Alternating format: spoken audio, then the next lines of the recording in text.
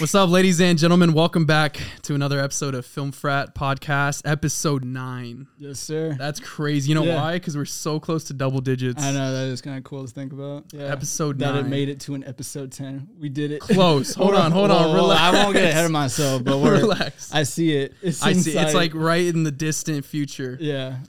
We got 10 episodes of a podcast out. Yeah. But... So, I mean, so far, so good. Again, episode 9. Let's focus on what we got today. And today we got a lot to talk about. We've been, again, like usual, racking up some stuff, things that need to be talked about, and kind of just some stuff that we've been just watching on our own, enjoying, you know. Mm-hmm. Some stuff like, I don't know. I've been watching like things that I used to watch back when I was a kid for some reason. I've been on like the Disney grind. Yeah. Like I was watching, like I've watched Moana. Okay. I watched Lilo and Stitch, classic, right? Classic, bro. One of my favorite animations ever. Oh my God. I think honestly ahead of its time. Yeah. Just me. I agree. Hot take. I don't know. Maybe not. I don't know. I think the story and I would say so. Lilo and Stitch. Another one though, I think hands down my favorite movie all time, at least animated in the Disney realm. I know that I'm gonna get a lot of hate for it, but a Goofy movie. A Goofy movie. That's I would consider that a classic as well. Oh, absolutely. Because they have the Goofy movie, the original, and then they have like an extremely Goofy movie where Max goes to college. Okay. So those two goated. Okay. Hands down. Which one is the one?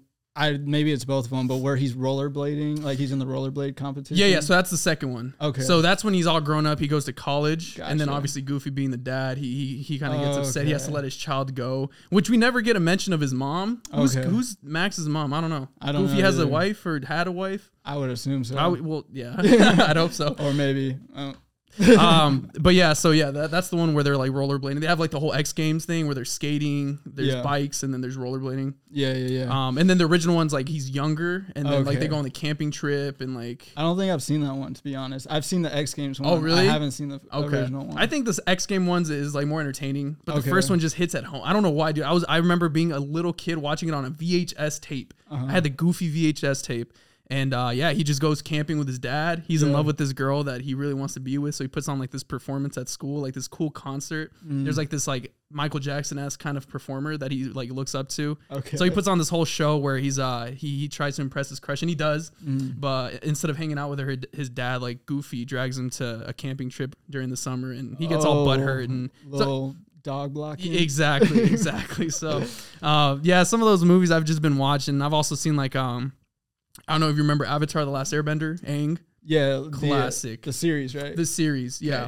I started rewatching that one. They're going to be releasing actually a sequel. Like I know they released. I don't know if you heard of Legend of Korra, which is like the sequel to the original Avatar. It's like a new Avatar. Well, now they're coming out with an actual like direct sequel to Aang, where he's now older. It's like him, Zuko, like Sokka, all of them.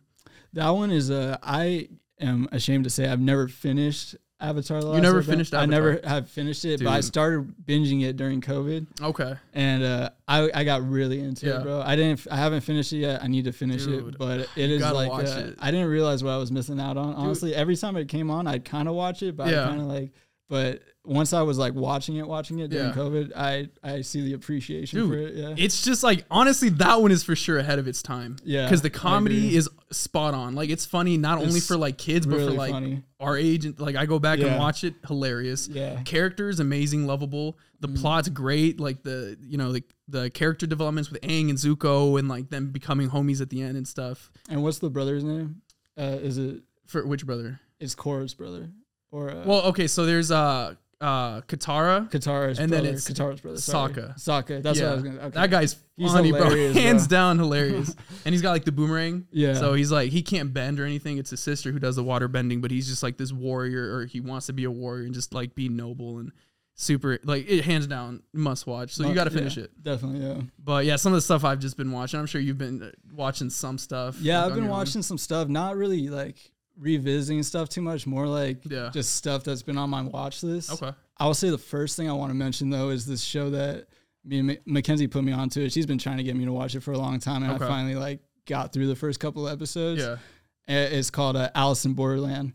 Alice in Borderland. Alice in Borderland. So like Alice in Wonderland. Yeah, kind of thing. Okay. Yeah, it's a crazy show, bro. It's based off a manga. So okay, so before you finish, not to cut you off, is it animated or live action? It's live action. Oh, sick. Okay. But like I heard Mackenzie was telling me that she heard that people are saying it's like one of the best live action renditions of like of a manga that people have ever seen. Right. Okay. So it feels so much like an anime. Like it feels like a live action. Yeah. Yeah. It's really good, dude. But so basically the story is kind of like I don't want to go too much into the story, honestly, but I will. I'll just say this. Okay. I'm going to tell the story. I don't know if I told you the story. I don't think so. But so we finally we finished the first season. We just finished the second season, and they just announced a third season of Alice in Borderland, which I'm so hyped on because I'm telling you, bro, this is probably like top 3 show for me now. What's it on? It's on Netflix. Netflix? Okay, I'm going to have to check it out then. And it kind of, I don't know if this is a reasoning, but it kind of came out around the same time as Squid Games. Oh, okay. And like Squid Games got all this hype. And hot take, people should have been watching Alice in Borderland, bro. Yeah, not to get into it, I think it was mid. Squid Games, agree. Like mid. I agree. Yeah. I agree. But going back to Alice in Borderland, so season 1, season 2, and there's a season 3, but the last episode, so this is the final episode of season 2. It's the finale. So we didn't know they were going to be making more episodes after this. We kind of thought it was going to wrap up, but they just announced more, which is dope. But yeah. So I'm really invested in this show. Like I was like very like emotionally attached to these characters. Like I was like, I looked really forward to watching like the episodes of the show. Like I was like, let's put this on. Like let's watch the next episode. Yeah. Okay. And so I was really invested in it. And so the last episode happens. And I'm not going to get into spoilers, obviously, because I really want people to watch the show and experience it. But there is something that happens where I'm like so attached to these characters where I'm like, oh my gosh, this person did this thing to them. So, like something just happened to this person. And I'm so emotionally invested and bad with blood that I literally stopped watching, looked at Mackenzie, said, I don't feel good. You're kidding. I said, I think I'm going to throw up. And then I said, I think I'm going to pass out. And I just was like, I got to get up. And then I walk around the coffee table, around our couch, go into the bathroom thinking, I'm either going to go in the bathroom, throw up, or I'm either going to go to the bed and lay down. Yeah. I get down on one knee. You're kidding. And I look over at Mackenzie. I'm like, I'm like, I know I'm going down. I'm like, this is my time. That's it. I'm going down. And I look at her, and then that's all I remember. The next blacked out? I blacked out. I fainted. I straight up fainted. Because of the show? Because of the show, oh my bro. God, bro. That's crazy. I feel like such a wimp telling that story, but at the same time, I'm like, dude, it really had me that invested in it. Like, wow. I straight up fainted, and the next thing I remember is Mackenzie just holding my head. She's holding my head up. She's like, hey. You know, like, of course, such a Mackenzie response. Yeah. You good? You okay? I was sweating, bro. It was but yeah, just that was a crazy experience. Right. I've never had that kind of reaction to watching anything in my entire life. Dude, it sounds like you were there. It felt like I was there. When I woke up, I was like, I just went through something. That's crazy. Like, yeah, it was crazy. Okay, so the must watch from Curtis's list. Highly recommend. I'm gonna have to check it out then. Highly recommend. I'm gonna have to check it out. That's crazy. Crazy. So dude. You binge watched like you just straight up. Yeah, we were through it super quick. Yeah. Mm-hmm. See, that's something I just recently watched. I don't know if you heard of Vinland Saga. Mm-mm. It's an anime. It's Netflix. I think Netflix owns the rights to it, but it's basically an anime.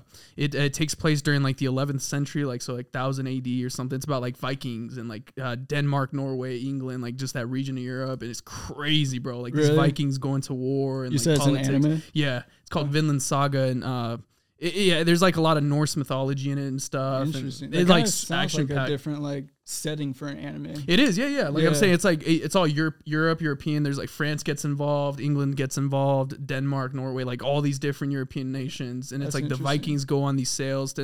Just so many motives. I don't want to get into it because it is actually really deep. The lore is crazy. The characters are badass. And at first, the animation studio that did the first couple seasons of Attack on Titan, they're the ones who took over this like anime, and then now it's switched over to the people who are like doing Jujutsu Kaisen and Demon Slayer. So like the animation's up there. Yeah, that's dope, dude. So I think that's when you should new? It's definitely recent. Okay. I think like season 1 came out a couple years ago. Season 2 came out this year. So but it's good. That's like one I definitely binge watched. So you're saying you binge watched this one, like yeah, dude. Like, there's some good stuff coming out. That's good, dude. Honestly, yeah. And I don't know. I just watching stuff like that. Just it reminds me as to like why I decided to even want to do film or like at least get into like the creative, realm of stuff, right? Yeah, for sure. I remember like younger watching all these films or even like video games and whatnot.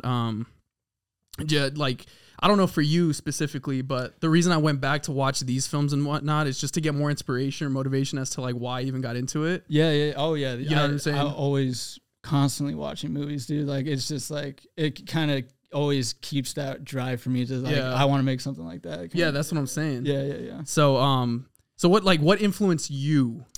Yeah, dude, because it was like, I mean, I started making videos, like short films and just like videos with Carter, my brother, and just like homies that would come over like from elementary school and stuff. Like, yeah, I've been there. Yeah, like in like when I was like 11 or 12 or something like that, super young. It was like one of my buddy's sisters. She was like making like these Indiana Jones like short films, and I've said before that I'm really into Indiana Jones. Of course, he is. So let's insert a picture of Curtis. Yeah, I don't know if you have dressed up as an Indiana Jones at some point in my life, but yeah, it was like the fact that I was into Indiana Jones, and then she's making her own Indiana Jones movies. I was like, I can make my own Indiana Jones movies. Yeah, it just clicked. That was like realization. I was like, okay, I have the whole world like is my playground right now. So as a kid, it definitely like.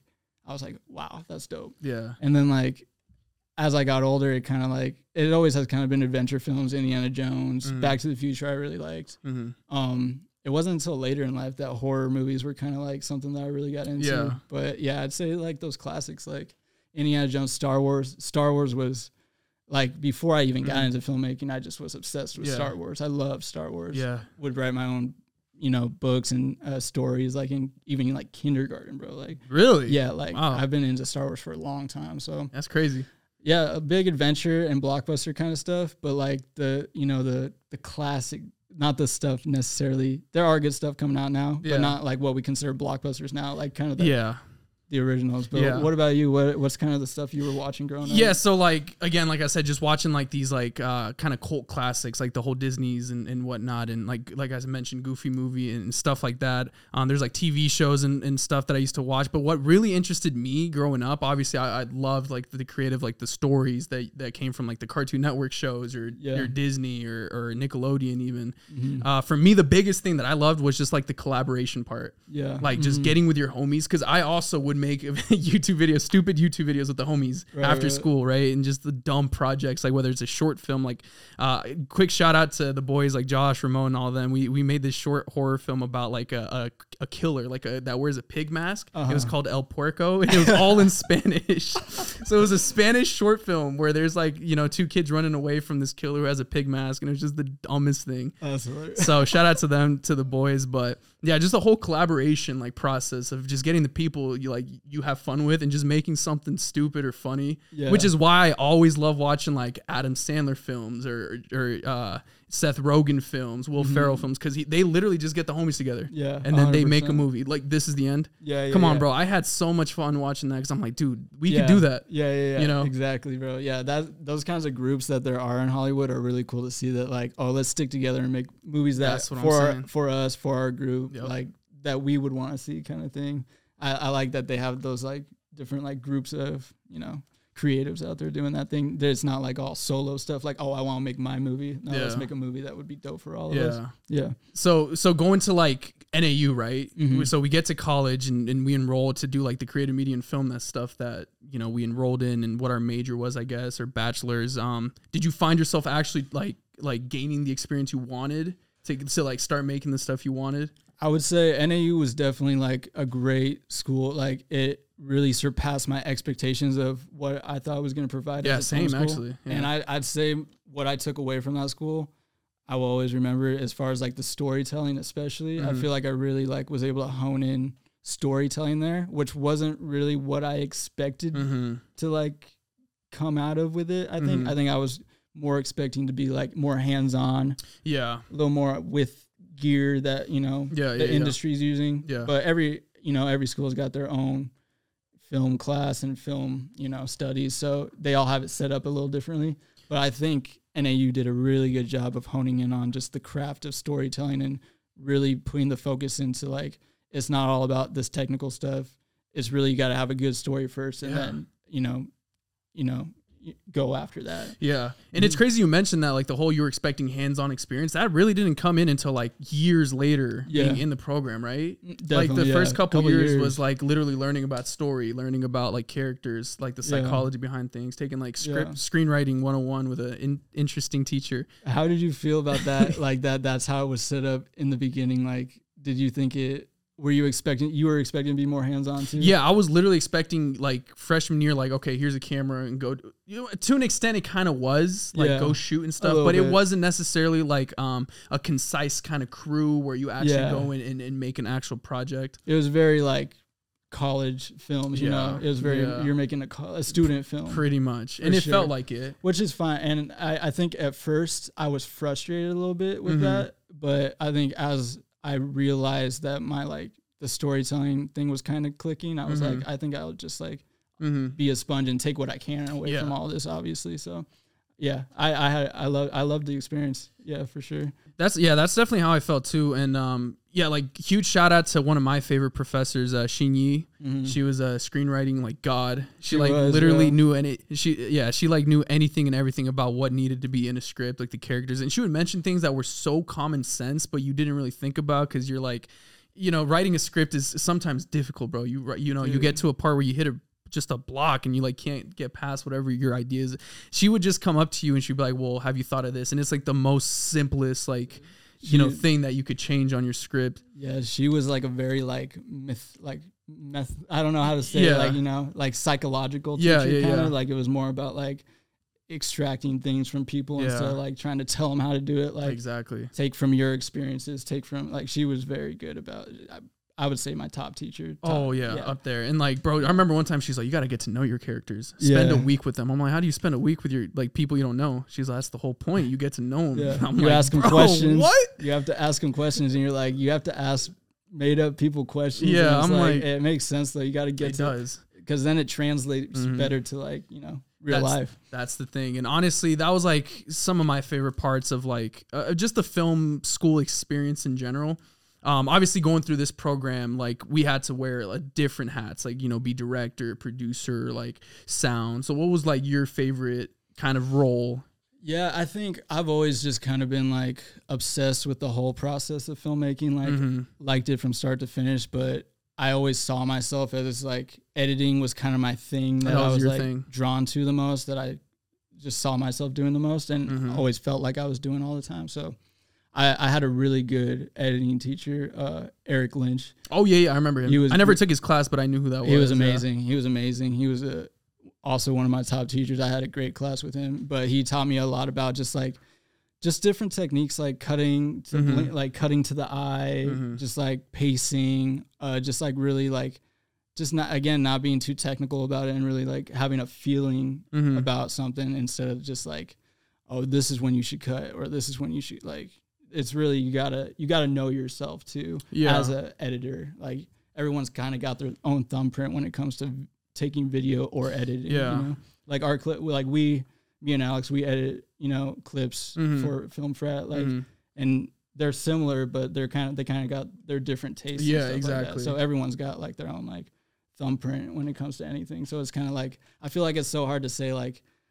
Film like this, edit like this. Yeah. No, I agree. Yeah. I agree. So editing definitely you think is like the role that you kind of like leaned into the most. I think so. Yeah. Yeah, for sure. What was the least favorite? Because there's some that I was like, dude, I don't want to do that. Not because there's anything wrong with it, obviously, but it just wasn't for you. That's a good question. I would say going into it, my least favorite was honestly the actual production side of things and actually filming things. Oh, wow. Yeah. Was like being on set? Like, yeah. Okay. Which was just like, because I was always like, along with my friends, I was always the one editing the movies, Yeah, they were like, no, for sure. If they were coming to our house, we were making a movie, and so it was like, I was always editing, but I didn't like the filming part for some reason. I felt like it was hard to like coordinate everyone and like get everyone like how I wanted to be and stuff. So no, I get that. I've learned to like it though, because it's what gets me away from editing now, like being away from a computer. So I've learned to like it a lot. But what about you, bro? What was your favorite?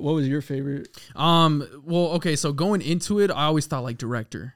You know, I feel like a lot of people just want to have that role, which it's like, honestly, being a director is so many roles in one. It's not just one thing. You know what I'm saying? So like, there's so much you need to focus on. And me going into it, I was like, yeah, I want to direct. Like, I want to set the things in motion, set the plans. But really, when I got actually into it, I think what drew me in the most is probably the cinematography. Lighting was super cool. I honestly think lighting's underrated. Yeah. Like I did like gaff work, like I think my senior year, especially for my capstone film. And dude, it was insane. Like just playing with color and seeing how it manipulates the story and stuff. I know I'm getting super technical into it, but you guys, I remember seeing it. It turned out really good, dude. Yeah. And it takes those techniques to like. It does. Yeah. It definitely. Like creating fake moonlight and stuff like seems kind of simple, but it like there's so much that you take into consideration. So like gaffing, lighting, I loved producing. I don't know, like I'm super organized as is. So I love like saying, okay, here's a game plan, like creating game plans. Like we got to be here. We got to do this. This is who we have to contact. This is what we need in order. Like just stuff like that. Just how my brain works. We had a producing class together, right? We took that together. Right? Yeah, we did. Yes, we did. I love that class. I thought that was a cool class. I forgot her name, the professor, because this was her first year teaching that class. Yeah, she was really good though. Yeah, and then we actually ended up working on a script from a guy who actually worked on the movie Nightmare Before Christmas. I don't know why that was such a weird like. Oh yeah, that's crazy. Yeah, do you remember that? He did I don't know if he did like the GFX or something on that film, but we ended up like. But he wrote his own script. He wrote his own like short film script that was submitted. That we were like producing. Yeah, we were producing for him, which it's always cool to see like how producers think and what like it takes for the scheduling, the budgeting. Yeah, I like working with numbers. That was really personally. Interesting to me. Honestly. Yeah, I learned a lot in that class. Yeah, so like working with numbers is something I like. Like doing the math behind it. I know it sounds boring, but dude, I'm like, okay, here's the budget. This is how much we got to spend. That's good, dude. Like, you need that. Yeah, dude, I think it's important. So just like that part of it. My least favorite though, I think, and it's super integral and very needed, like sound. I just for some reason always had an issue with sound. I don't know if it was just because I'm bad at it. Like I can kind of by ear think, okay, this is the level we need to be at. And obviously like there's certain decibels you need to reach and what you shouldn't go over. But just like knowing which mic you need or like having the boom mic or having to actually constantly listen and look at your levels. Like I just wasn't that like tedious, you know? I think a lot of people would agree with you. I think a lot of people would agree with you that audio is kind of like their last thought, you know? But the thing is, like, if you get a great film that's shot perfectly lit, everything blocking, but the sound is trash, just scrap the whole thing. It's just as bad as if the video was bad. Yeah, like, so it's such an important thing, and I was just bad at it. No, yeah, it is one of those things. I agree with you where audio is kind of like you want to overlook it because you just don't want to think about it. However, I did kind of think Foley was kind of interesting. Foley was cool, bro, because you can get creative with how you make the actual sound. Yeah, because you can make the scene sound, like you could have a whole thing that you filmed, none of the sounds were in there in the original part, and then you get to literally create the sounds. Like, that's dope. I like that. That is super dope. Yeah, just another part of the creative process. Yeah. Literally. But yeah, so much went into that 4 years of the process of learning, you know, film and whatnot. And again, like we were mentioning, there's so much that we learned and picked up on. And it's a fun industry. It probably seems a little, not that we've broken into it just yet, but it does seem super stressful.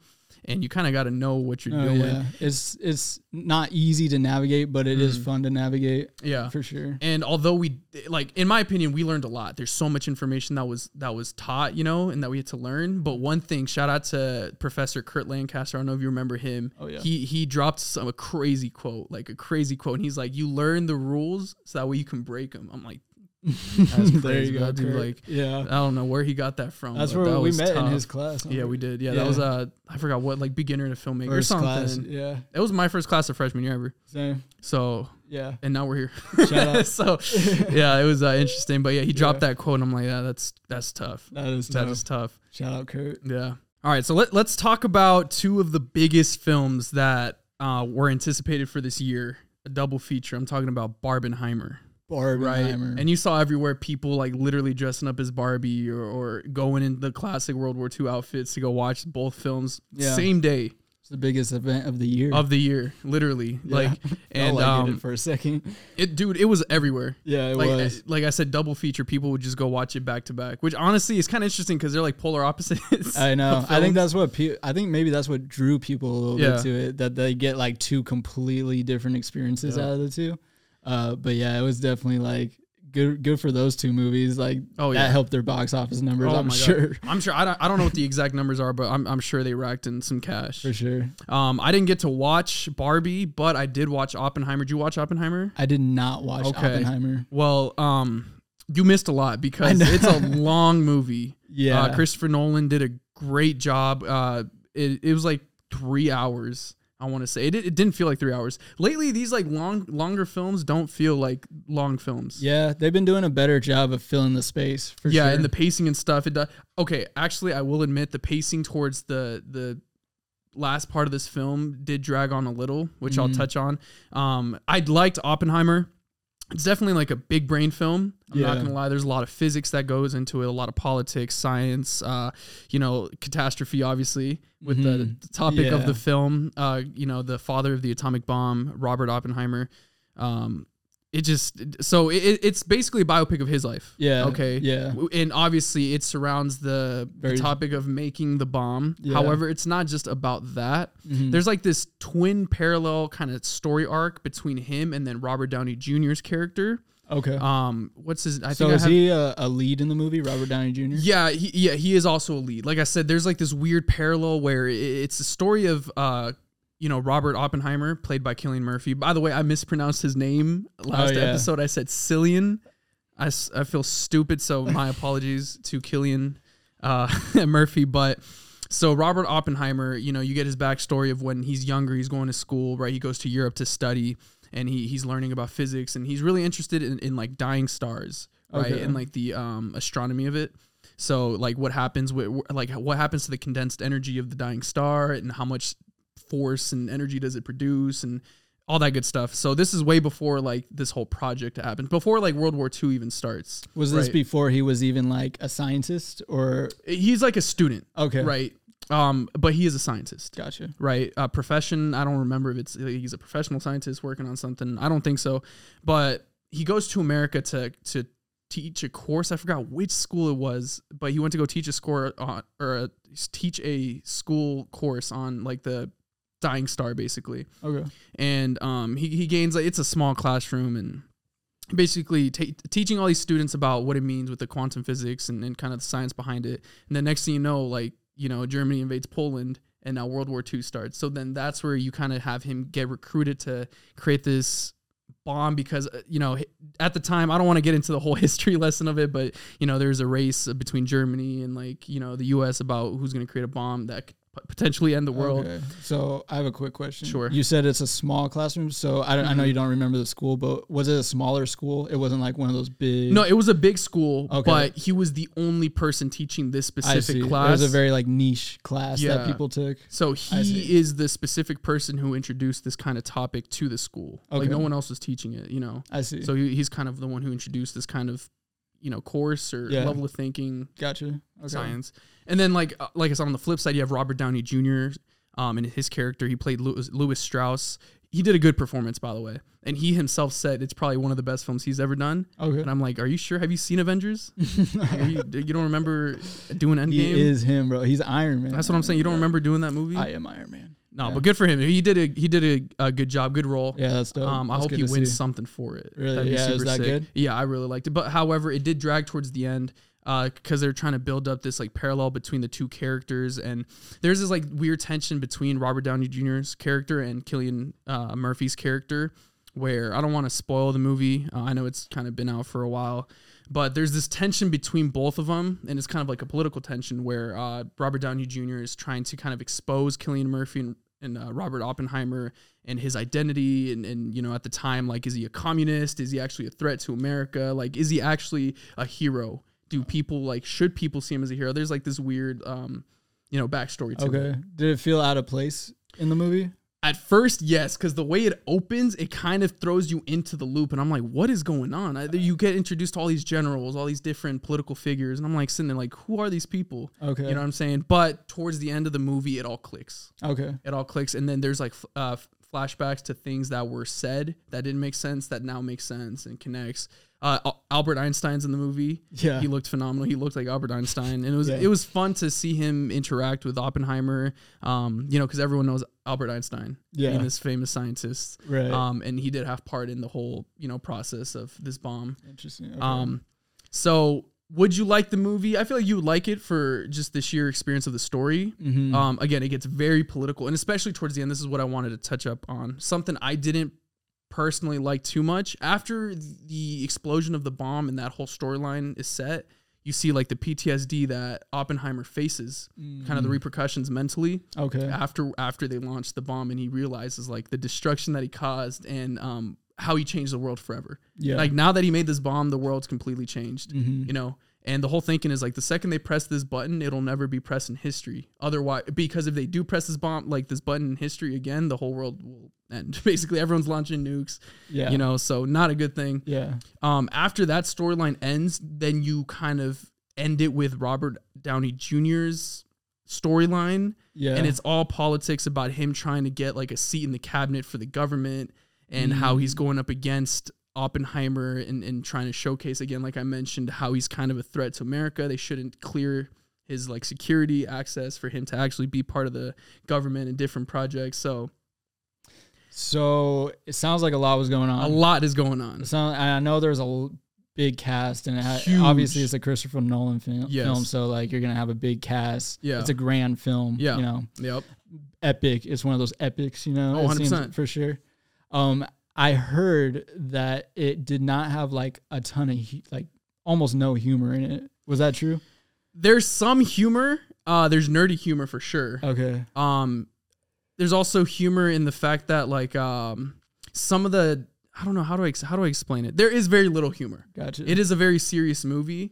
But there are parts where you laugh. I think it's hard to have humor in a movie with such a sensitive subject like that. Right. I was just curious though, because just when I go to the movies, I guess. Yeah. If I'm gonna sit down for a 3-hour movie, I need to know that I'm gonna laugh a little bit, bro. Like I can't go. Yeah, that's valid. You know what I mean? I will admit. I think I'm sure people were like, oh, he didn't see Oppenheimer. Yeah. Like I'm like, and he's a film major. Yeah, yeah. And I'm like, yeah, I didn't. Like I wasn't. I'll wait for a stream, honestly. Like fair. On that one. I mean, honestly, that's just me. That's just my taste. Totally my taste. Though. No. I get it. Yeah. I think it'll be a completely different experience on streaming compared to in theaters. Yeah. And obviously there was the IMAX release of it, which did you see it in IMAX? Not like true IMAX. Okay. But like digital IMAX. Okay, I see. So there was like the whole release of just like it's a beautiful film, obviously, and like the score's crazy. Yeah. The soundscape's crazy. Mm-hmm. Just the actual experience, like. I'm not gonna lie, like leading up to the bomb, it progressively, every single minute, you get more anxious. There's more tension. So it does lead up to something that's gonna happen. Mm-hmm. So you constantly have that, like, you feel it. You feel that like sensation. Okay. That would definitely keep me going. Yeah. And that's what keeps you like enticed. I felt my heartbeat like going. Okay. And I'm like, oh my God. Like, I could see that for sure. And then you said after the bomb explodes, do you feel like it dragged a little bit after the bomb exploded? Yes. Just because, again, the film's not about the bomb. It's about his life. So I understand thematically, logically, where they go, the direction it took. I honestly could have done without Robert Downey Jr.'s character. Which is crazy. Because you liked his performance a lot. I did like his performance. But it does sound like it was a little out of place, maybe. Not out of place, but maybe just like a little too much. Maybe it was a little too much because I got what I needed after the whole bomb explosion, personally. If they wanted to end it there and then kind of showcase again his PTSD and how he lived life after, without Robert Downey Jr., I would have been happy. Mm-hmm. Okay, the movie could have been maybe another 45 minutes, like shorter. Mm-hmm. That's quite a bit. It is quite a bit. Yeah. But I understand why they did what they did and the route they took with his character. There is parallels to it, and you see it. Again, once you watch it, you'll understand. I'm sure the people that watched it. And I have been seeing a lot of opinions as to why people didn't like it, and it was for that specific reason, kind of the ending. Mm-hmm. And another thing people didn't like is the actual explosion itself. Really? Because it leads up to this huge grand thing, and you do see the explosion and whatnot, but might have been lackluster in a lot of people's eyes. Really? Yeah, it's interesting. So once you see it, I'm sure you'll have your own take. And yeah, I definitely am curious to see it. I do want to see it. But I did not see it in theaters, so I did miss out when it came to that. But again, it is kind of hard for me to bring myself to see a 3-hour movie where I'm like probably just gonna be like, oh man, this is a lot, and just kind of like dread, Probably was there a sense of dread in the theater? There was moments where everyone's quiet, and I'm like, man, like this is actually this is sad, dude, for sure, seriously. But something that should be highlighted is the cast. Crazy on the cast. Like I got it pulled up right now. Like obviously Cillian Murphy, Florence Pugh, Robert Downey Jr. You have Emily Blunt, Matt Damon, bro. You have Rami Malek, who played in Queen, Bohemian Rhapsody, Freddie Mercury. You have Josh Peck from Drake and Josh. Like you have all these people. You had Roderick from the Diary of the Wimpy Kid, legendary. Like, you just a crazy cast. Like you had so many people on here that like.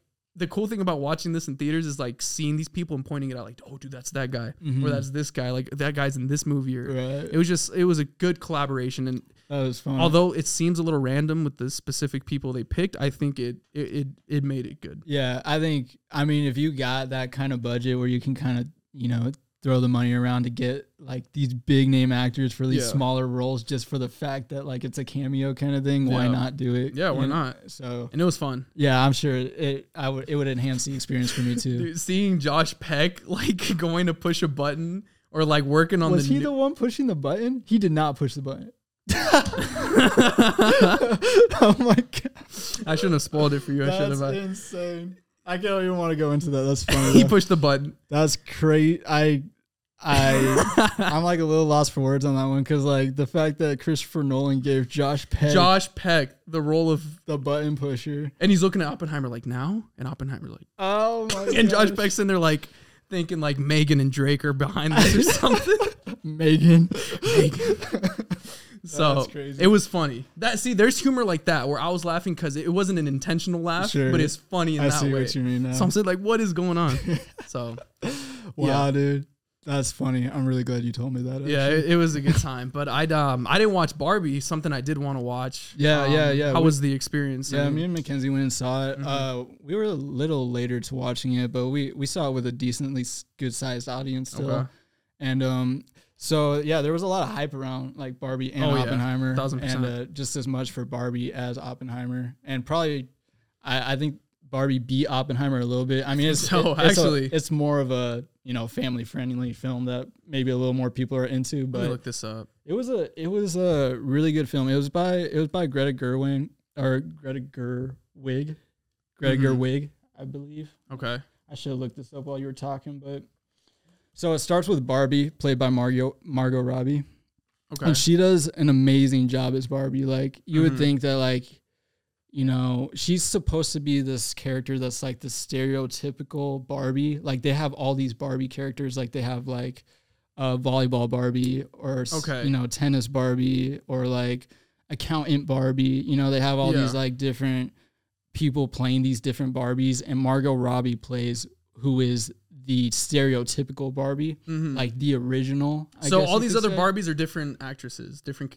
Yeah. Okay. Yeah. Mm-hmm. And then you have Ryan Gosling as Ken, who, of course, I mean, that's a great duo to put onto the screen. I think I really love Margot Robbie and Ryan Gosling. I think Ryan Gosling brings humor every time. I think he's super funny. And Michael Cera plays this character named Alan, who's like Michael Cera's in the movie. He's in the movie too. Who plays like. His name's Alan, and he's like Ken's best friend in like the lore of Barbie, but like he's kind of like this misfit in the world. Yeah. So it really does open up on this Barbie world where you meet all these Barbies and all these Kens. There's a bunch of different Kens too. Same like soccer Ken. Yeah. Same kind of thing. That makes sense. So it's this whole Barbie world, and it's like everything's so like lollipops and rainbows. It's like, oh, let's have a party at Barbie's place. Yeah. Like we're gonna party at Barbie's place tonight. Oh, what are we doing tomorrow? Same thing. Like it's kind of like that. Okay. And they kind of have this idea that they're like these people that have put this like amazing, I guess, stamp on Earth. It's like there's Barbie world and there's Earth, and they know they have like this influence on Earth, and they think that they've like just kind of like completely smoothed over anything having to do with like feminism and everything on Earth, you know? But then Barbie gets transported, or she goes on a trip to Earth because Ken takes over. Or wait, how did Mackenzie? Why do they go to Earth in the first place? Oh, yeah, she starts to get actual feelings. She starts to have like these thoughts of like, have you guys ever thought about dying? Like there was a scene where like they're just like randomly partying, and she's like, do you guys ever think about dying? And like everyone stops her, like, what are you talking about? And she's like, nothing. Like, so she starts to get these weird intrusive thoughts. Yeah. So that's what kind of like, what's that due to though? Or they don't really explain? Well, so they do kind of explain. So that kind of like, thank you, Mackenzie, for pointing that out. So that kind of pushes them into going to Earth, because she finds out when she goes to Earth, and Ken comes along for the ride because he's like her like kind of a puppy dog kind of guy, I guess, you know what I mean? Like he's like the guy that's like I don't know, he's just like, oh, Barbie, like I want to be with you, like please, Barbie, like he's like on his hands and knees begging all the time, and it's like it was a funny portrayal for sure. So they go to the real world, and Barbie realizes that not everything is how it seems, like how they think it is from Barbie land. They think everything, like feminism is solved. They think everything is all good over here. They think, you know, and they think that the Barbies are a big influence of why that is. But when Barbie sees that that's not the case, she's like, oh crap, like this isn't like, she starts to get like, she realizes things, you know. But when Ken is in the real world, he's like, oh, this is so dope. Like men are taking over here. Like, men got it good over here. Yeah. So it's kind of, it definitely has a very like, you know, prominent message in the film. Yeah, I was about to say that. Sure. Yeah, for sure. And I think it is a good message. And I think it all comes full circle in the end. Cause like, I don't want to spoil it too much. I don't want to get into the story because it's been out for a long time. I don't want to take too much time on it.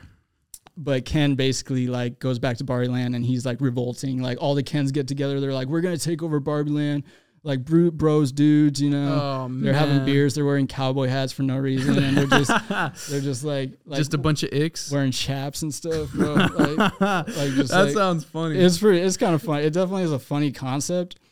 And I think it's a good story of, you know, trying to solve feminism and just pushing this idea that like women don't need to be perfect, you know, they're like this image, you know, and it does have a really good story. And I think that it really all does come together. So you're saying that this agenda, this like message that they had, it was transparent. It did show like definitely. I would say more so I mean, it obviously is a Barbie movie, but that was definitely what was pushing in the film. For sure. And I think it's a good message for you know, younger girls and stuff. And definitely, obviously, but what I had a problem with, I think, not a problem with, but what I was expecting was to be laughing like a ton in the movie. And honestly, I wasn't like laughing out loud. Like I was laughing out loud a little bit, but it wasn't like belly laughing, you know? I see. There's like chuckles here and there. But when I heard a Barbie movie with Margot Robbie and Ryan Gosling were coming out, I was expecting to laugh a lot. And I didn't laugh like a ton. Yeah. That being said, it was a solid movie though. It was? Yeah. Was it a longer movie? It wasn't too long. It was like less than 2 hours, and it's by Greta Gerwig, who did a great job. She definitely took it a direction that I think made it like a film that people would talk about more, honestly. I see. Yeah. See, it's crazy because I didn't watch Barbie, right? And I honestly didn't even know that kind of this whole feminism topic was actually introduced into the film and was a big prominent role.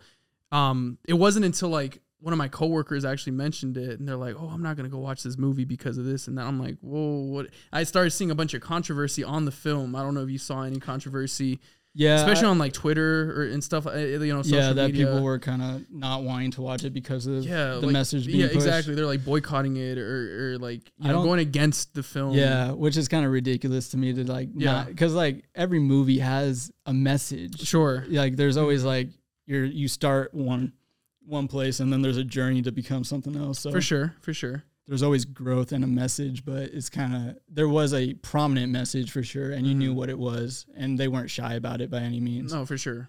And I just think it's hard to put myself obviously in the shoes of any but if I was a younger like girl going to a Barbie movie, I I would have been like maybe a little confused. I don't know for sure. Yeah. But that's just my take on it. Okay, but fair. I think it's a good movie. It is a good movie. I just expected to be laughing a little bit more. Yeah, the fact that it wasn't that funny, that's interesting. Yeah. So wait, would you like a must watch? Probably not a must watch. Maybe check it out. I think people should check it out. Yeah. I definitely think it's a movie worth checking out. Okay. Definitely. Yeah. It's a good movie. But I think my fault maybe for having some kind of expectations going into it. And it didn't hit but it was good. And Will Ferrell honestly was pretty funny. Will Ferrell's in the movie? Yeah, he's like the Mattel, like CEO in the movie. He's like chasing Barbie around for like no reason really. Wait, okay, so here's my question. Okay. So you said there's a Barbie world obviously and then there's Earth? Yeah. Like are they two different planets or yeah, they're like two different planets and she literally just takes like the road out of Barbie land and then just like ends up in Earth somehow. I don't know how she got there. So all of Earth knows that there's a Barbie land. I don't know. I don't know if that would be. I don't think so. No. But all of Barbie world knows that there's Earth. Yeah. Mm-hmm. Okay. Yeah. So no one from Earth can go to Barbie land? No. Interesting. People from Earth can go to Barbie land? Oh, yeah. I guess. Mattel. Yeah. Will Ferrell did go to Barbie land. So my question is, how is he conscious on, of the fact that there is a Barbie world? Well, because he created Mattel. So like, okay. Yeah. Interesting. Because he tries to teleport Barbie back to Barbie land. Yeah. Interesting. It kind of has. Yeah, it's a different movie, bro. The sets were amazing, though. Were they? The sets were amazing. The Barbie sets, they were. Was there music? There was music, and it definitely matched the theme for sure. It was fun to watch, like visually, very fun to watch. There was a funny, like random music number by all the Kens. Broke out into dance, and it was random, but it was funny. I thought it was kind of funny. So valid. Yeah, I don't know. The Barbenheimer. The Barbenheimer duo, did it live up to the expectations? I don't know. I'm curious because if I did watch these two films, let's say back to back, I feel like my whole day would have been ruined. Yeah, I'd have two different sets of emotions. Yeah, that's how I feel too. I would be just clocked out. I would have had to see Oppenheimer first and then Barbie, I think. I don't know. I would have probably preferred to watch Barbie first. Yeah. And then I'd be like, in this fantasy world, and then I go to Oppenheimer. I'm like, wait a minute. Brings you back to the real world. Hold on, yeah. See, I'd rather be brought super deep into the real world where I'm like, oh my gosh, I can't believe we did this. Yeah. And then go to Barbie Land like, it's all good. Something that came out that I was honestly really excited for after we did the trailer reaction was Teenage Mutant Ninja Turtles Mutant Mayhem. Dude, it was just a fun experience in theaters. It really honestly. Was, yeah. And going into it, I had the feeling from the trailer that we watched it was going to be funny, but dude, honestly, I didn't expect it to be that funny. Yeah, me too. Right? Yeah. And a lot of the comedy honestly comes from the people who played the turtles. I mean, shout out to Leo, Donatello, Raphael, Michelangelo, like dude, them being actual teenagers added so much like personality. And there's like, they said it themselves, like they would let these teenagers just kind of improvise. They would let the dialogue go on and let them do what they wanted. And dude, it was so good. Yeah. A big thing was that Seth Rogen wanted for them was to have them all in the same room recording at the same time. So that I think definitely came through in the movie because you heard this banter that like is very like quippy, like quick stuff that you wouldn't usually like necessarily hear scripted. Yep. And that only comes when you have them in the same room, like bantering off of each other. And it's kind of crazy to me that the go-to method is to like that they usually record stuff separately. And then, like they don't even see each other. I wonder why, because you make a great point. That adds a different like level of dynamic. Yeah. Oh yeah. More genuine. Sure. Definitely. Absolutely. Like it totally came through in Teenage Mutant Ninja Turtles Mutant Mayhem. Like you can tell that like they were in the same room together, just like joking with each other. And then I guess, the animators animate to that after the fact, which is also impressive, but it was a good movie. It was, I was excited to see it, and it honestly was a little bit like better than I thought it was going to be. Absolutely. Yeah. Same with me. After watching the trailer, obviously we were hyped. One of the main reasons I was super hyped, there's two reasons. One is because it reminded me of the style of like the Into the Spider-Verse and Across the Spider-Verse, right? With the like the animation style and the choppy feel and whatnot. For sure. Which they did come out and say that's what they grabbed inspiration from. The second reason I was excited was because of the big cast, right? Like reading them off, obviously Seth Rogen, Jackie Chan, John Cena. We had Ice Cube, Post Malone, Paul Rudd. Like, dude, yeah. The cast was insane. It's stacked. And I like how the main cast was kind of villains to begin with, right? Mm-hmm. So it was funny seeing like Ice Cube lead all these crazy names into like their own little bandit gang and kind of, you know, causing problems. And I thought Paul Rudd as Gecko, Mondo Gecko, I think. Yeah, exactly. Yeah, he was hilarious. I would have never thought that was Paul Rudd, bro. He was acting all well. You could hear it at some point, but he was acting all crazy at first. It was so funny to me thinking about that being Paul Rudd for some reason. I love the joke where like Ice Cube tells Paul Rudd or Mondo Gecko like, all right, you're driving on this one, and they ask him, hey, you good to drive? And he's like, no. Oh, dude. Me and the homie, shout out the boy Ben, man. We were dying the whole way through, bro. And it was stupid because, like, obviously we went, there's kids, right? It had to be like 10 through, let's say 15. Whatever you're 24, bro, we were the loudest ones in the theater just dying. Like, the humor in this film was so funny. Yeah, it hit, dude. It was good all around. Like, it really was a fun experience for sure. Absolutely. What'd you think of, like, the overall story? Like, you know, Jackie Chan and like, you know, he guides these kids, right? These turtles that mutated from the same kind of residue that came from Superfly, Ice Cube's character. Ooze, that's right. That is the ooze, right? And so Jackie Chan being a normal, you know, rat that he was, which is funny the way they animated him when he was younger with like kind of the curls, and he was just funny looking. But he had like a perm, right? He had like a perm, like a 70s style perm. It was funny. Yeah, it was a good like a portrayal of Splinter. Oh, or I'm sorry, that's his name, right? Yeah, Splinter. Sorry, yeah, Splinter. Yeah, that was I don't feel like I had seen a portrayal like that of Splinter before. Yeah, no, I don't know, because he was really a dad. Yeah, like it was like a dad. Aside from like a sensei master role, he definitely played a dad role for sure. And I really liked that. I did too. But yeah, overall thoughts on the story? I thought it was a cool, like it was a really like touching story. Actually, I think that's what I wasn't really expecting going into it. That it was going to be like such, you know, like all the turtles, they kind of feel like they're against the world is against them, you know? Yeah, it did feel that way. Yeah. Like they just want to be accepted and they're afraid of not being accepted. So, and they're teenagers, they're kids, and they're going through this. So it really was a touching story that had like some, you know, meat to it for sure. And like it was good, dude. I really liked it. Did you notice how the humans were animated in it? Yeah, it kind of gross looking, dude. I'm not gonna lie. Like that's something that kind of it didn't throw me off, but I definitely noticed. I was like, dude, why are they animated like that? It almost kind of threw me off at first. I was like, I felt like the aspect ratio was stretched at first, but I think it was intentional, right? It was to show like the bad and kind of the bad and the good. Yeah. Like not to say that all the humans were bad, but like. The ones that were bad were animated nasty. Dude, oh my God. Yeah, some of the faces, the way they were stretched, and it just looked so unnatural. Yeah. But yeah, I did notice that. I like that detail. I think it was a good touch. Good point. Mm-hmm. But yeah, overall, like, so Seth Rogen, did he direct this? I think he did. This is one of his films. Okay. And I think he might have also have producing credits on it. Okay. He did a good job, man. Like, it seems like this was kind of like his baby, you know, like it seemed like it. Like he definitely had, you know, a lot of hands in all the creative processes. And go ahead. Sorry, so Jeff Rowe, director. Okay, Jeff Rowe, but he did the story. Yeah. Okay. And he produced it. Yeah. And he starred in it. Gotcha. Yeah. Okay, so yeah, he had definitely a big hand in it, and I think it was awesome, dude. I really liked it. I honestly really liked it. And I think Ice Cube was really funny as a Superfly. He was badass. I really liked Ice Cube. I liked kind of the threat he posed. I like how they find out that they're family, right? Because they come from the same ooze and stuff. Yeah. So it's like, all right, cousin. Like, all right, we from the same pot. Right. So I liked the interaction that they had with Ice Cube. And I liked most of the characters. I just wish there was more I wish like Post Malone and John Cena had like kind of a bigger voice. They didn't really they were there, they were part of the group, obviously. Same with Seth Rogen kind of too. Yeah, that's true. Yeah, for the most part. Yeah, that's true. But he was doing a lot. He was busy.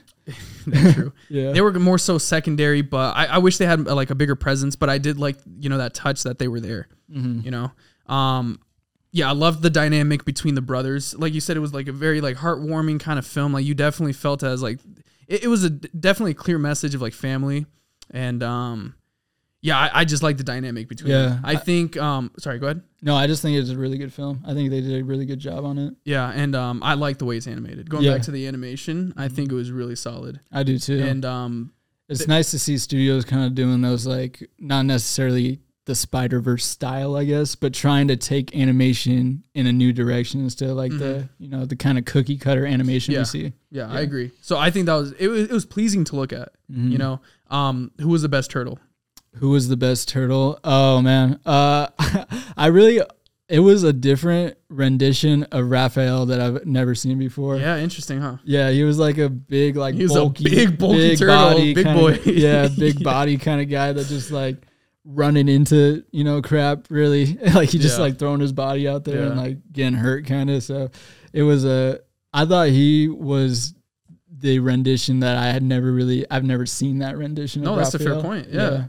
But I thought I really liked Mikey. Mikey's a good one. I liked Mikey. I think for me personally, the best one was definitely Donnie. Donnie was really good too. Hilarious, bro. He was the funniest. He totally was the funniest. He totally was the funniest. He was, bro. Yeah. Remember the whole bacon, egg, and cheese scene? Like, yeah. That was so funny to me. And just the way he acted was definitely modern day teenager. For sure. You know, like more so than the other. For sure. Like he was definitely into the whole social media. He was into like all the technology and gadgets, and he just reminds me of my younger sister. Like it's just, I'm sitting there like, oh my God, dude. That's like funny. I hate to admit that my sister's funny, but like Donnie is hilarious, bro. So he's definitely for me the funniest and the best turtle. Dude. Yeah, that's good. Yeah, I agree. He was the funniest. He was for sure. Yeah. So I mean, overall, I think you got to go watch it. For those of you who have not seen it, I think it's a must watch. It would just be fun to throw on and just hang out and watch. Yeah, show your kids for sure. Yeah, for sure. And if you don't have kids,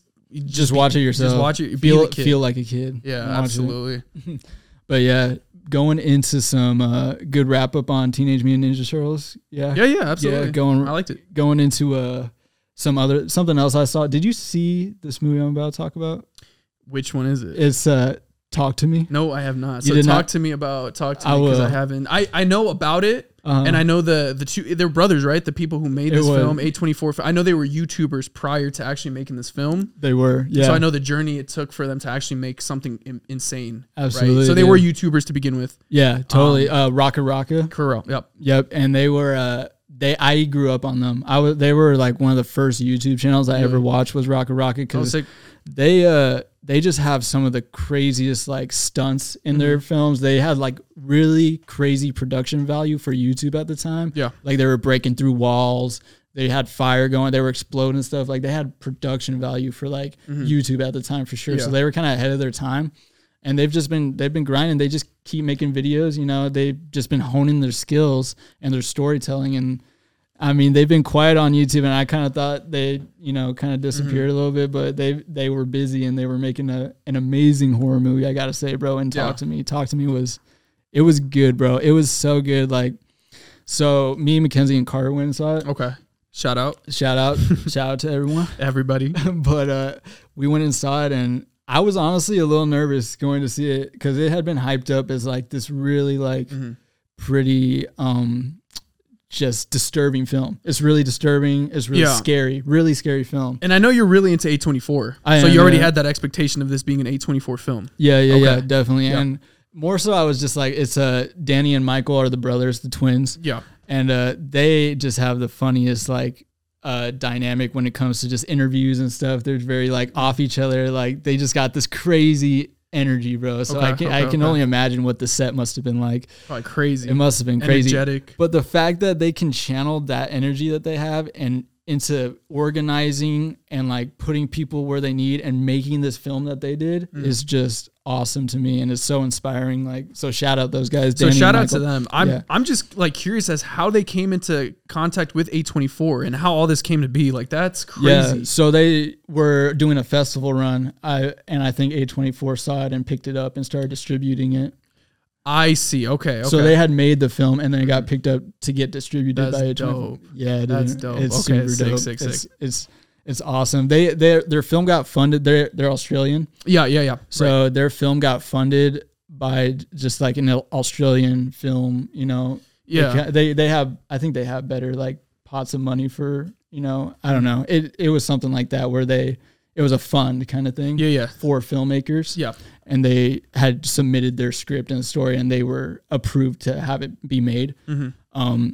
And they killed it, dude. They absolutely killed it. It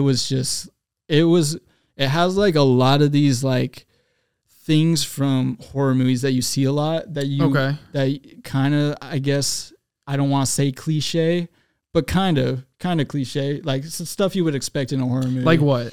So like possession, there's possession. Mm-hmm. So how the story goes is there's this hand, and it's like an artifact. Yeah, it's a hand that you just shake it and you're like, talk to me, and then you just get like possessed from it. Yeah, so it's this artifact that these teenagers have. These teenagers picked it up somehow. They got it through someone, but they kind of treat it like a drug. It's like they kind of like they bring it to parties. Okay. They bring groups together. They're like, you want to do some hand? Yeah, exactly. yeah. And they invite freaking spirits into their body as their freaking, their drug. So yeah. So that is like, they would get together. They'd be like, hey, we have the hand. You guys want to do, you guys want to talk to me tonight? Yeah. Okay. You guys want to play talk to me tonight? That's crazy. No, it wasn't like that. But it was kind of like that. It wasn't, I'm making it sound cheesy. It wasn't. It was really like the way it unfolded, because that sounds cliche, it sounds cheesy, but they didn't. It was like there was this one party scene where they bring the hand and there's just this music going in the background. And the way it like cuts to them all having this like good time, like getting possessed, is just so like, you've never seen anything like it. You've never seen a possession scene done like that. You know what I mean? So they just were really creative in the way they told it. And, I just gotta say it all like unfolds, and I don't want to spoil it because I really want people to see it. I think if you're a horror movie fan, you should see this movie for sure. And it just unfolds and comes to this perfect like bow at the end. Like it's like that. It's that punch that so many horror movies try to hit. They're like, to wrap up their movie, you're like, this would be the perfect ending. To me, this was like the perfect ending. Oh wow! Yeah, it was like a perfect ending to this movie, and interesting. So it just. And it was disturbing and it was scary. And they just did a good job. I heard they're the type, they're like I said, they're kind of like, they got a lot of crazy energy and stuff like that. They're a little quirky. Yeah, they're for sure. Yeah, they're fun guys for sure. So I heard they like would write scenes and then they'd like go really far and be like, oh, we got to kind of take it back. Like they'd write too far and then like kind of tone it back. Yeah. And that's where they kind of made the sweet spot of a movie. And dude, yeah, I just really got to shout out Raka, Danny, and Michael. I hope I don't butcher their name, but I believe it's Filippo. Okay.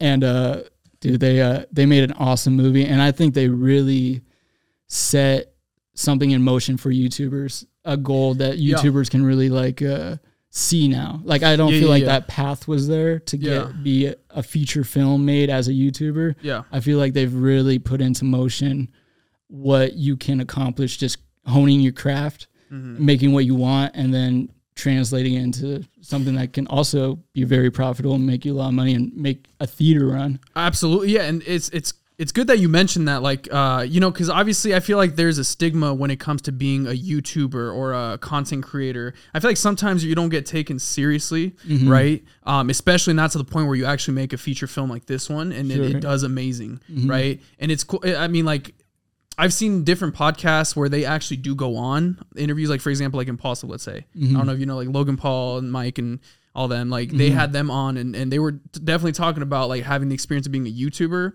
honing your craft. And like you mentioned, like getting to the point where you make something spectacular. Like you shouldn't be scared just because you are a content creator or you're a YouTuber. Like, you're professional at what you do, you are creative, and then you just hone your craft and then get to the point where you just make a project that it kind of encapsulates what you've been doing, kind of. Exactly. Exactly. So the fact that they were able to pull it off, like I definitely got to go watch it. Like the fact that I haven't seen it sucks. I'm sad. It's all right. Spooky time's coming up. Exactly. So I definitely gotta buy it and watch it. But where would you rank this? Let's take scary films from the past year, maybe year and a half, right? Where does this one land? Because I don't know if we've had the best run for horror films recently within the past year. I would say in the last 3 to 5 years. I mean, I can't think of when Hereditary came out, But I would say since Hereditary is my favorite horror movie that I've seen. Really? Yeah. Okay, interesting. Yeah. Gotcha. Because we have films that we watch like Barbarian or like The Menu, which is a good horror film. That was a good, yeah. Like, I mean, Smile. I mean, I know like there's pieces that were bright in there and that were it was good. Yeah. So no, it was a solid movie. We had our quips with it, but it was solid. But yeah, I would say Talk to Me. Talk to Me is that one that you should, if in the last 5 years or so. Yeah. My top two, Hereditary, Talk to Me, and I'll throw Malignant in there too. You should people should go see that. I haven't seen that one. Yeah. People are gonna come at me for that, but I don't care. Why is that a hot take? I don't know. I don't know if it's a hot take. It's not people think it's trash. It's not for everyone, but I think the ending is just worth watching. Worth the price of admission, honestly. Interesting. But yeah, dude. That's good. Talk to Me. Okay, yeah, definitely convinced me. Yeah, good. So you must watch. For sure. That's good, man. I know there's other blockbusters that came out. I mean, not really talked about as much. Like, I don't know, Mission Impossible. Yeah, a little flop. Like, flopping happen. Yeah. Flopping happen. Yeah, very unfortunate. And it's like a part one, right? Isn't it supposed to be like a two-parter? Yeah. What was it even called? I couldn't tell you, to be honest, but we did go see it. Me and Mackenzie went and saw it. Mission Impossible. What number is it? Like, I can't even tell you. So is it what? Dead Reckoning Part 1? Okay. Mission Impossible Dead Reckoning Part 1. Yeah, we went and saw it, and it was, I like the Mission Impossible movies. I think they are solid action spy movies. I think they do a good job, and I think they're fun. And I thought this one was more of the same. Honestly, I will go see the Mission Impossible movies. I think they do some cool, honestly, the Tom Cruise stunts are honestly kind of sell me sometimes to just go see. And he does his own stunts. Yeah. And he's how old? Like, dude, this dude. Yeah, like, he's getting up there. So it's like. He's 61. There's no way he's 61. Hold on. Is that true? Because he literally yeeted a motorcycle off of the. Born July 3rd, 1962. He's 61. He is 61 years old. Yeah. Wow. Dude, he literally yeeted himself off a mountain on a motorcycle like 6 times. That's like once for every decade he's been alive. Yeah, that's okay. Well, the fact that that reminds me of like the Harrison Ford age. Like, that's actually insane. Right. Yeah. Kind of the stunt man kind of guy. But so yeah, they are worth going to meet for me. I do like seeing stunts. Like, I think stunts are dope. So and the story, so there's been 3 movies this year that have had a storyline where there was a piece of a treasure missing, and they had to go get another half of the freaking treasure. Okay. So Transformers. Yeah. This one, I'm assuming. Mm-hmm. What was the other one? Indiana Jones. Oh, yeah. Fair. So there's been 3 movies, and I feel like I watched them all like back to back to back. And I will say Mission Impossible is the best one out of the 3. The one that's done it the best. Yes. 100%. But is it even that good to begin? Like, it is good. It is good. Okay, it is good. I really will say it is good. I don't think it deserved a flop. It shouldn't have flopped. So I was going to ask you, why do you think it... I don't know. Maybe something else came out during that time that was gaining more attention. Maybe. I see IMDb's giving it a 7.9. Rotten Tomatoes give it a 96, huh? I really did. I thought it was solid, and it was a part 1. And I got to shout out this because Mackenzie definitely wanted me to mention it. That the train scene at the end, there's this train scene. Okay, so I've been seeing. So I saw things about that. Okay, yeah, talk to me about that. It's pretty ridiculous, bro. It's a really good scene. It's really fun, and there's just like it's at the spoilers. It's at the very end, but there's this train scene where like this train is coming off this cliff, and they're like.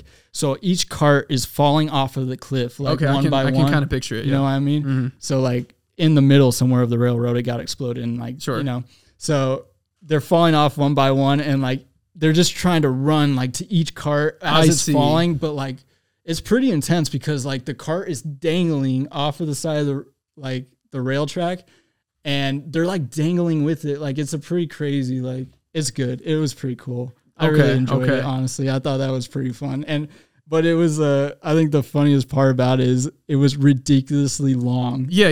Right. Like they were running from one cart and it happened like 3 times. You're like, okay, they're safe. And it probably happened like 3 or 4 more times where they just kept running.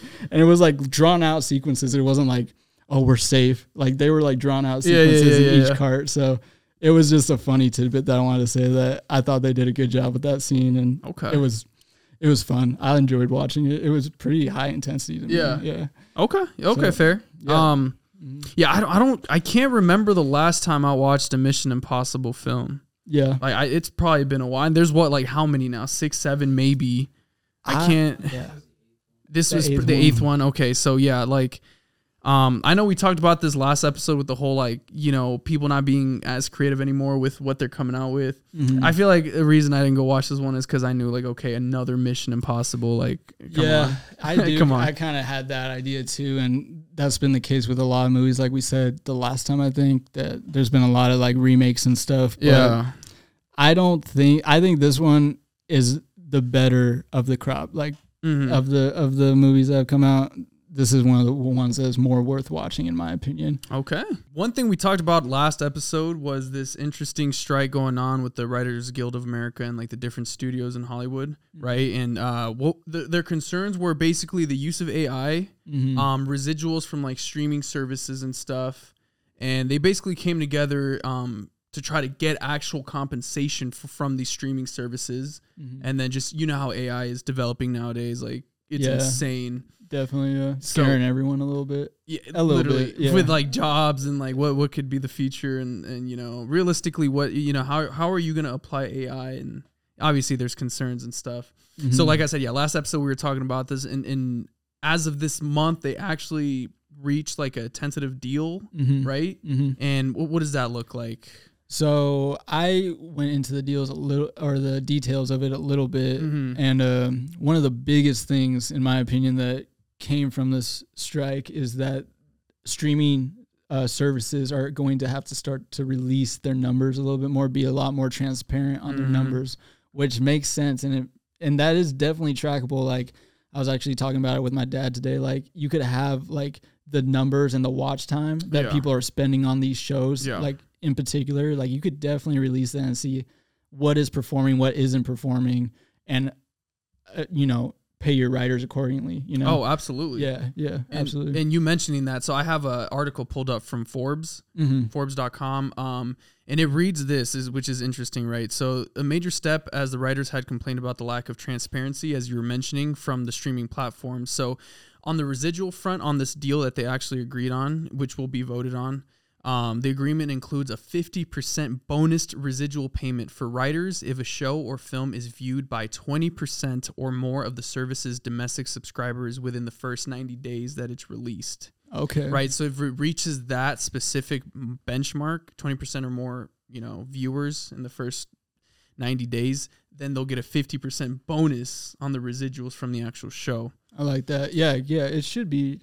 There should be a bonus for if something performs really well. The person that wrote it should, That's what I'm saying. And it's because, like, before streaming services during traditional TV, right? Let's say a show aired. Like, let's take, I don't know what show, for example, Seinfeld. Sure, whatever. There'd be the residuals from that actual TV show that's broadcasted, and not only that, on reruns, they would also get residual income from that as well, which was like trackable, and they would be transparent about those numbers on that. And I don't know why it would be any different or harder to track on a streaming service. That's what I'm saying. So yeah, it's definitely a great takeaway, I think, from this writer strike that has happened, that this transparency needs to be had to, pay people accordingly. And I mean, they kind of do have, they make a great point with not being paid and the whole AI thing. Like, so check this out on the same article, right? I found interesting as well. The details in this whole deal, it details that, so in terms of AI, it bars the use of AI for writing or rewriting literary material and forbids studios from enforcing it. A studio can't go and tell writers, you need to use AI to make this film or TV show, which I was trying to think of why a studio would even do that to begin with, like use AI, and maybe it's to whip out content quicker. I see. So some studios are instilling on their writers, hey, use AI for the reason that they need content faster. It could be the case, yes. Okay. That's what I was thinking. Like, why would a studio go and push AI to the writers? And then would that differentiate what they make, what that writer makes?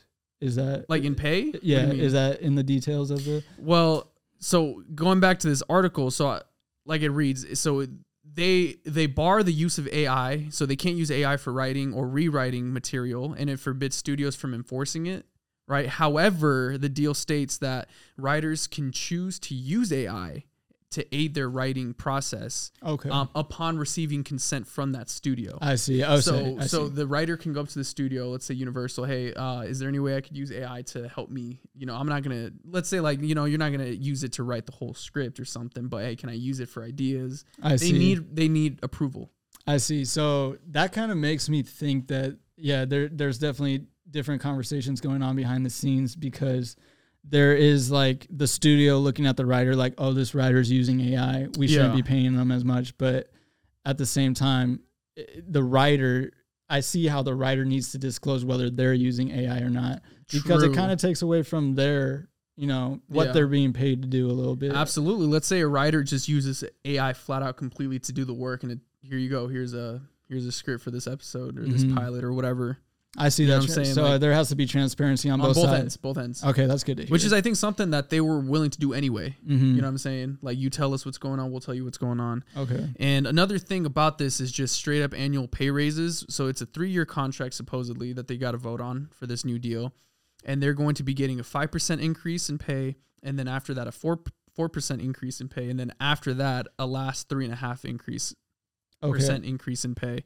So the first initial would be an immediate 5% raise in all of their contracts if this contract were to be ratified. Okay, gotcha. So now there's more money involved, banning the use of AI unless, consent to it, upon approval, and then residuals from streaming services.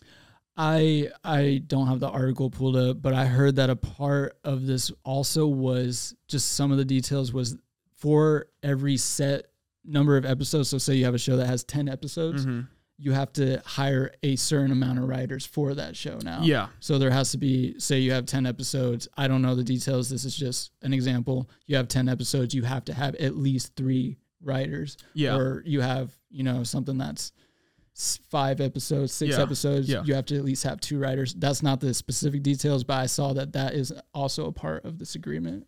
Yeah, it makes sense too, right? Let's say you have a 24 episode show season. How many writers are you going to hire? I mean, there should be guidelines, right? Yeah. So, yeah, that makes sense as well. And I mean, this strike honestly took a while, right? Yeah, it's the beginning of May. They've been in strike. And so this is interesting. The president of the WGA West, President Meredith Stein, I think it's how you pronounce her name. So she says that the strike was way too long because the companies took so long to get serious. She says, I feel sad and pained that it took this long because when we got serious, we got it done at a reasonable amount of time. Right. So the issue here was just the studios not thinking it's such a big deal. Yeah. Which is sad. It is sad. It kind of shows the mentality maybe a little bit that some studios may have, like big studios that they just, they treat, it's like an employee, they treat them like an employee, which they are, but they're the creatives, they need their voice in this stuff for it to come out well. So they need to be treating them like equals for sure. Yeah. Oh, absolutely. Yeah. So, I mean, it's just, so I'm glad there's, movement with that. Again, finally stuff will not be halted anymore. Like productions, for example, I know The Last of Us got halted because of this for the second season. Deadpool also, got halted a little bit. I remember. So, hopefully, obviously there might be pushbacks on release dates. Hopefully it's not too long. But at least something got figured out. Yeah. It's good to see that something got figured out in this whole thing, and that is going in the right direction for writers and creatives in general. Yeah. So get this controversy that I found so funny on this, right? There's controversy with Drew Barrymore. Did you hear the Drew Barrymore controversy with this whole Writers Guild strike? So Drew Barrymore decided to bring back her show without writers because of the strike. Wow. Thinking that was going to be a good idea. Wow. And then when the public flamed her, yeah, she backtracked and was like, I'm so sorry. I didn't think I was going to hurt anybody. Like, I'm like, bro, really? Oh, like, man. Yeah, that's that's a part of the problem, right? Like, we don't need them.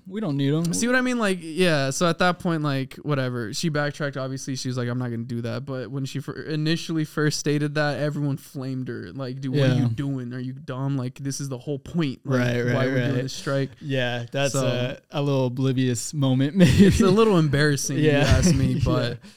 But that is funny though. Yeah, it's a little bit funny. But yeah, to end the pod there, man. A lot of stuff that we talked about, a lot of good films and controversial films, and overall, so far what we've seen this year. Yeah, like we said, there's been a ton of blockbusters, a lot of movies this year. We touched upon a lot of them. We missed a lot of them, but I think we hit a bunch of them. And I think I had a fun time with movies this year. More to come, obviously. More to come. I'm excited for like Napoleon. That's gonna come out. Wonka, obviously. Yeah. There's this new Leonardo DiCaprio film coming out with Scorsese and Robert De Niro. I forgot what it's called. Yeah, I heard about that too. Real quick, just because I want to give a shout out. Yeah. I think I saw the trailer for that recently. 3.5 hours long. 3.5 hours, man. Killers of the Flower Moon. Killers of the Flower Moon. Coming out this year. I don't know what it's about. Or anything? Actually, let me click on it real quick. So, directed, produced by Martin Scorsese. Its plot centers on a series of Oklahoma murders in the nation during the 1920s. Interesting. So a true story? Yes. Okay. Interesting. Okay. But yeah, I was seeing like an ad for it. I'm like, I didn't know that was coming out. Another Leo film with Scorsese, dynamic duo. There's a lot of things that people were not posting during this writer's strike. For example, like Edgar Wright, Scott Pilgrim versus the World has an anime coming out. Yep. And so he once the strike ended, he's like, I've been waiting to post this promo during this. So like I get it. So like now we're probably gonna see like a lot of stuff that would have been promoted during this time to start to get promoted. Good. Because I want to see more things. Yeah, same. I'm excited to see more things. Me too. So thank you guys again for clicking on this. Shout out to, where are we right now, real quick? Be Real Productions. Shout out Be Real Productions. It's an awesome set here. We had a really good time filming here, and if you guys need a place to film in Arizona off of Power and Elliott, Be Real Productions is your spot, bro. Check it out. We'll link them down below. So, again, shout out to Be Real for letting us be here. And thank you guys again for tuning in. Listening to the things we got to say. And we'll be seeing you in episode 10. Double digits, baby. Double digits. Can't wait. All right, let's get it. See y'all later. Peace out.